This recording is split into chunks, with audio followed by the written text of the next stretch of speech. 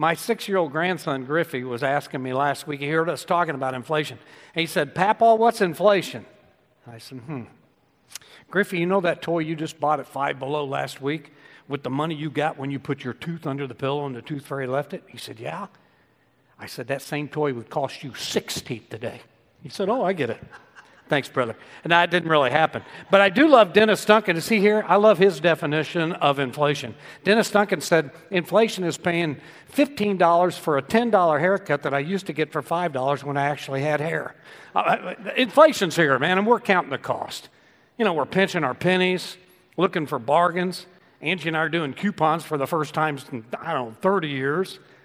We're rolling around everything, make sure it has value before we pull the trigger. Counting the costs these days. I was talking to one of the new families in VBS 2 weeks ago. We had a great VBS. Had a lot of new families coming in. And I asked one of the gals, I said, how many kids you got? She said, I got 5.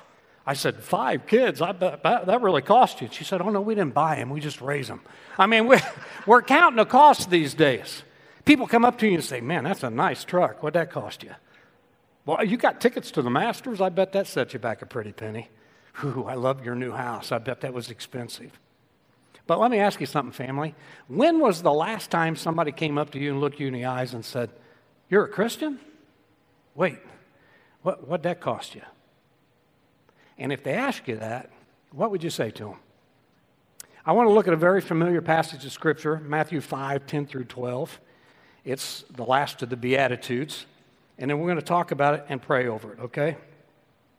Jesus said, blessed are those who are persecuted because of righteousness, which, by the way, is something we talk a lot about in church, righteousness, right living. Blessed are those who are persecuted because of righteousness, for theirs is the kingdom of heaven. Blessed are you when people insult you, persecute you, and falsely say all kinds of evil against you because of me. Rejoice and be glad, because great is your reward in heaven. For in the same way they persecuted the prophets who were before you. Remember that passage? Loaded, isn't it? And we've talked about it before. But before I unpack what I want to talk about this morning, let's remind ourselves of some of the things we've talked about over the years concerning the Beatitudes and the Sermon on the Mount that followed it. What we decided years ago is these are not godly characteristics that you and I are supposed to be moving towards. This is who we already are in Christ. In the Greek, the Beatitudes read, oh, the blessedness of being poor in spirit. Oh, the blessedness of being merciful. This is what normal should look like for Christians, the Beatitudes and the Sermon on the Mount. We decided that God has called each of us to live in a kingdom and a lifestyle that is completely different than the kingdom and the lifestyle that we're in. And you and I both know that gray area between the two is shrinking every day. We got a real fine line now between godly living and ungodly living. It's getting sharper all the time. It gets dull if we don't pay attention. We decided also years ago that there's a huge cost involved in living the Christian life. And I just want to remind you the cost is going up. We don't have just an economic inflation these days.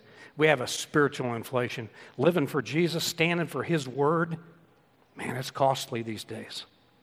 And we decided years ago not to just speak these words from the pulpit. We wanted to put legs on them. And what we decided was that what this means for you and I, if we're going to live as Christians, our walk has got to be different.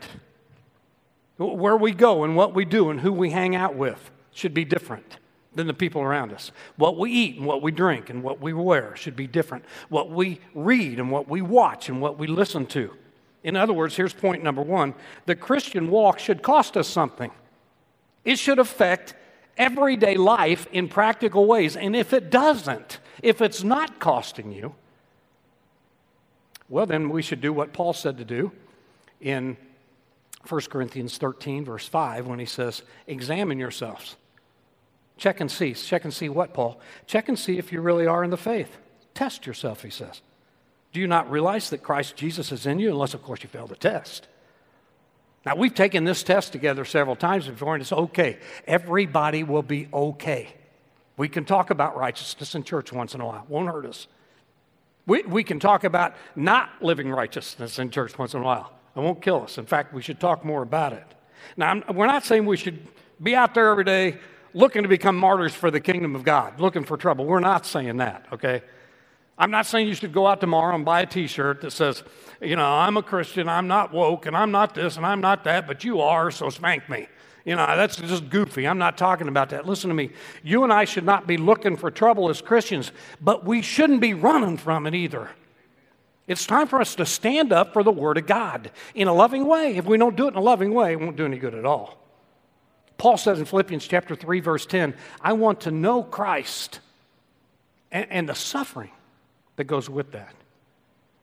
So that means if you and I are going to be in the middle of it, we got to learn how to not compromise and not give in to the truth. And trust me, if you're going to live the life you should be living as a Christian, you're going to find yourself in the middle of it, especially these days. One of the greatest preachers in the Reformation period was a guy from Italy by the name of Savonarola. And he preached, man. He brought the Reformation movement into being. And he preached about sin, and he preached about holiness. He preached about people's lives. He preached about the Roman Catholic Church and all the persecution in it. Fiery preacher. Did it cost him?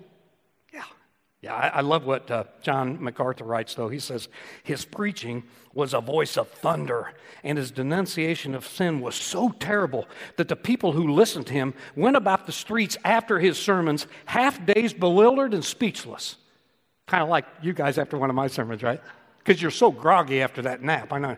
No, anyway, he goes on. His congregations were so often in tears that the whole building resounded with sobs of their weeping. Wouldn't it be awesome to preach like that? Hear a sermon like that every now and then? Do you think that kind of life cost him? MacArthur writes, the people that he spoke to and lived with couldn't handle the kind of preaching or lifestyle, so instead of repenting, they burned him at the stake. They killed him. We're living in a period right now where things in our lives and our society are upside down spiritually. And I'm talking about living for the truth of the Word of God. Not what the old church preached and not what your dad preached and your granddad preached. I'm talking about the living truth of Jesus Christ. And I'm telling you, if you stand up for that truth today in a loving way, it's going to cost you. They're going to be tweeting against you. They're going to be posting against you. They're going to be talking behind your back. It's going to be a mess. It's going to cost you. Might not kill you yet, but it's going to cost you. Our Christian walk ought to be obvious to everyone around us, and it ought to cost us something. And if it's not costing you anything right now, you might want to take the test. Here's point number 2, which is found in this scripture, but it's found throughout the whole Bible, and that is the promise of hope, which is big. Praise God for that. The promise of hope is huge.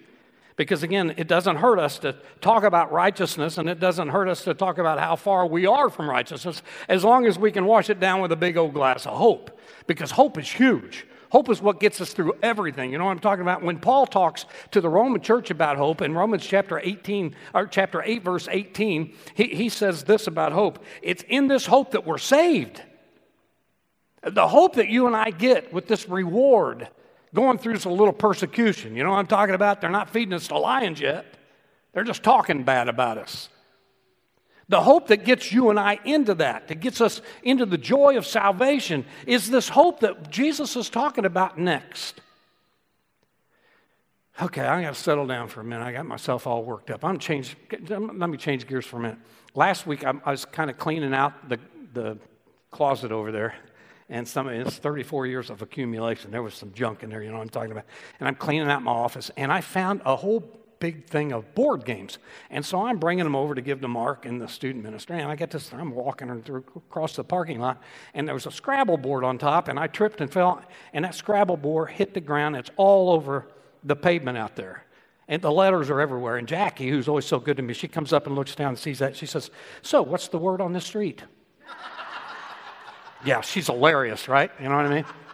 So anyway, I took that board home with me, and I thought, I don't have a Scrabble board, I'm going to take it home. So I took it home, and no kidding, I tripped going into the house and dropped those letters on the floor. Well, Ma, she's watching Christy's dog, a big Weimar, and he's eating a bunch of these letters before I can get to him. So he eats a bunch of them, and then later on that night, he left little messages all over that.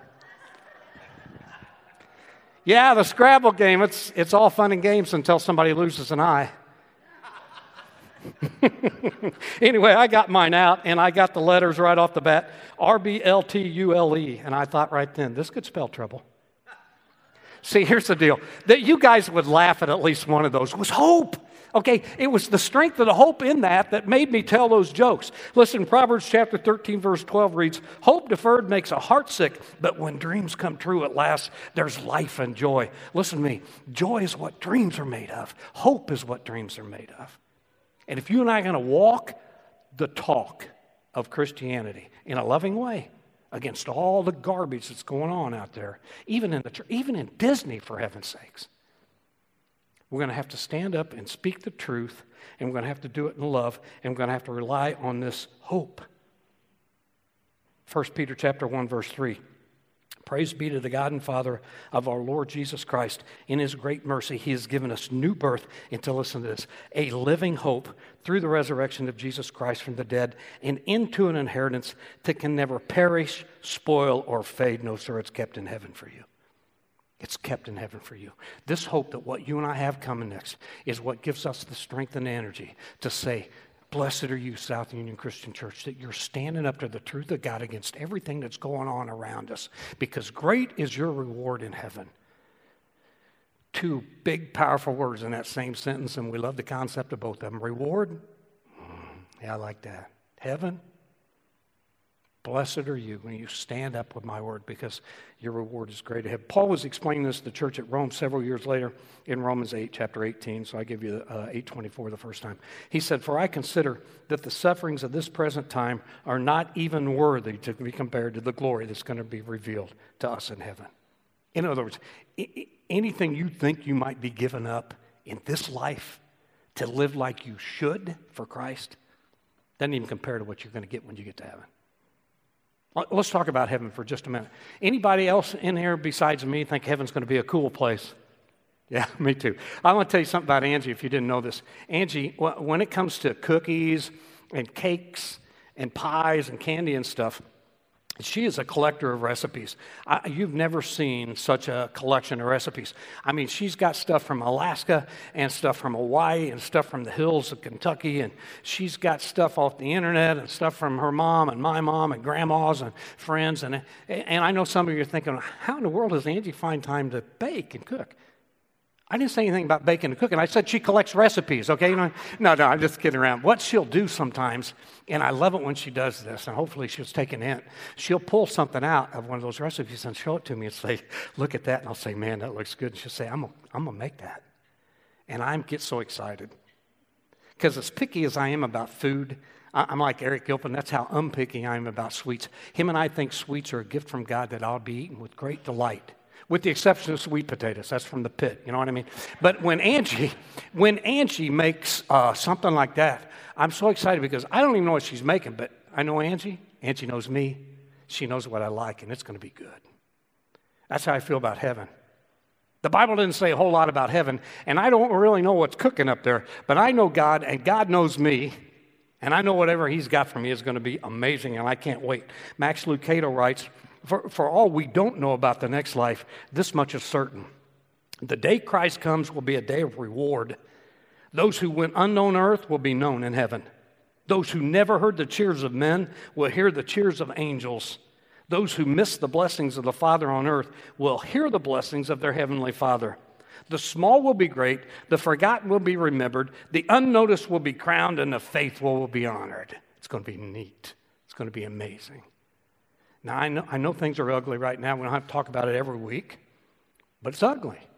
The Middle East is on fire again. They're talking about the Taliban and Al-Qaeda. I've not heard those words in a long time. The economy's about ready to collapse around us. I don't know what this mess is with China and Taiwan and the United States. I don't know if it's real or if it's one of these watch this hand while we do something. I don't know. I just know things are a mess. But I want to remind you something, family of God. These are exciting times to be alive. Prophecies are being filled just left and right. Exciting, spooky times, but exciting. And we need to remind ourselves when we look at the paper or turn on Fox News that our God's not out to lunch. He's not on vacation. Our God is sitting on his throne right now. He's in complete control of everything that's going on. Our God reigns. And one of these days, according to his perfect time and his perfect will, he's going to invade history one more time. And when he does, the same God that emptied a tomb 2,000 years ago is going to come down here and break the curse of sin. And when he does, he's taken all of us with him who belong to Jesus Christ into a place that you can't imagine, where Revelation 21 says there's no tears and no crying and no pain and no death. And blessed are you, Jesus says, when you're persecuted for my name's sake, because great will be your reward in heaven. Man, it's going to be something else. We're going to get a crown of life. Did you know that? James chapter 1, verse 12. Blessed is the man who perseveres under trial, because when he stood the test, he will receive the crown of life that God has promised to those who love him. I mean, think about that for a minute. Heaven's going to be awesome, not just because of the things that will be there, but because of things that won't be there. There'll be no death. Are you kidding me? No sickness, no pain. Bill Strother called me last week. I was telling Eric yesterday, not seen him for a year. My buddy from way back, went to grade school, kindergarten, high school, college. Now he's in the ministry. He said, hey, Kane, you still run 3 miles 7 days a week? I said, well, it's more like 3 to 4 days a week, but I'm still running. He said, you trying to live forever? I said, no, I got that covered. I just want to feel good while I'm here. But we got to laughing about that. We do that, don't we? All of us trying to cheat death. You know, we work out, we take pills, we stay away from fried food, you know, say no to the pie. Why are we doing that? So we can live longer, you know? Well, guess what? In heaven, you don't have to worry about that nonsense. You can have 2 pieces of pie with ice cream. You know what I mean? This crown of life is going to be so amazing. You won't have to worry about your kids. No pain in heaven. Everything will be fine. You don't have to worry about losing your hair. Everybody have a full head of hair in heaven. You know what I mean? You don't have to worry about your money. You won't have to worry about your stuff.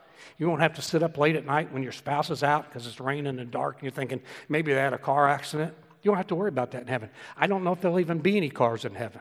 If there are, there won't be any crashes. And if there are cars and crashes, nobody will get hurt. You know what I mean? You get the picture. The world we're living in right now is not crowned with life. It's crowned with death. The next one is going to be different, praise God. Jesus told the church of Smyrna in Revelation chapter 2, verse 10, you be faithful even to the point of death, and I will give you the crown of life. And he's just made us the same promise right here. Neat. Secondly, we get the crown of righteousness. And I don't know about you, I can't wait for this one. I was just praying about this one on the way to church this morning. I'm tired of sinning. Paul writes in 2 Timothy 4:7, I have fought the good fight, I have finished the race, I have kept the faith, and now there is in store for me the crown of righteousness, which the Lord, the righteous judge, will, what do you know, award to me on that day. And not only to me, but also all those who have longed for his appearing. What's keeping us from wearing a crown of righteousness right now? Sin. I'm sick of it. I mean, not only would I like to go one whole day without sinning, I'd like to make it through an hour. You know what I'm talking about? I can't wait till that's gone. Well, logically work this out. If we can't have a crown of righteousness now, but we will have in heaven, what's going to be missing in heaven? Sin is. Steve Lawson writes, in the New Jerusalem, there'll be no hospitals, no abortion clinics, no divorce courts, no brothels, no bankruptcy courts, no psychiatric wards or treatment centers. Meadows are closed down. There'll be no pornography, no teen suicides, no AIDS, no cancer, no talk shows, praise God, no rape, no Amber Alerts because of missing children, no drugs, no drive-by shootings, no racial tensions, no prejudice. There won't be any misunderstandings, no injustice. Let me add a couple. There won't be any COVID. There won't be any monkeypox, and there won't be any cats, praise God. You know what I mean? Because there won't be any sin in heaven. We will wear the crown of righteousness. Along with the crown of life, are you kidding me? And then one more, we get the crown of glory. Are you kidding me? No, I'm not. No, I'm not. 1 Peter 5:4. And when the chief shepherd appears, you will receive the crown of glory that will never fade away. I can't even begin to, I don't know what that looks like. I was trying to come up with some illustrations for the sermon. I have no idea what to say. What's a crown of glory even look like? We talk about the glory of God all the time. We can't describe that. We're going to get a crown of that. But it gets even better than that. You say, hey, how's it better than that? Listen to this. In 1 Corinthians 4:5, Paul writes, at that time, each will receive his grace from God. Nobody gets left out in the kingdom of God. And listen to me, God's not going to delegate that to Gabriel or Michael or Moses or David or anybody else. One by one, the God of the universe is going to look each one of us in the eye, and we're going to receive grace, and he's going to say, well done, my good and faithful servant. Come and share in your master's happiness. But we don't have to wait to die to get it. I've said for years, I don't mind dying because I know what's coming. I don't want to be there when it happens, but I don't mind dying, you know what I mean? But we don't have to wait to get that. Peter said to Jesus in Mark 10:28, Lord, we've left everything to follow you. In other words, forget about the persecution. We left it all. And remember what Jesus said? He said, I tell you the truth, no one who's left home or brothers or sisters or mother or father or children or fields for me and the gospel will fail to receive 100 times as much in this life and in the next one life to come. That's why we are not going to back down. We are not going to give in. We're not going to cave to everything that's going on around us, even if it costs us a little bit. We're not going to be short-sighted. So what if we lose some money? Look around you, family. There's some money in here. We'll take care of you. So what if you lose some friends? Behold the family of God. So what if it costs you some family? This is your family. They'll come back around.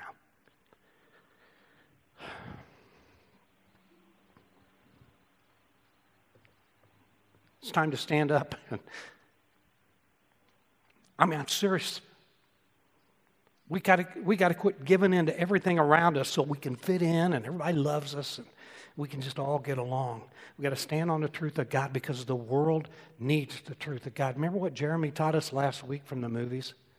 I love that because I love that movie. That was such a good movie. He's everything we want. He's everything we need. Everybody in here knows that. Guess who doesn't?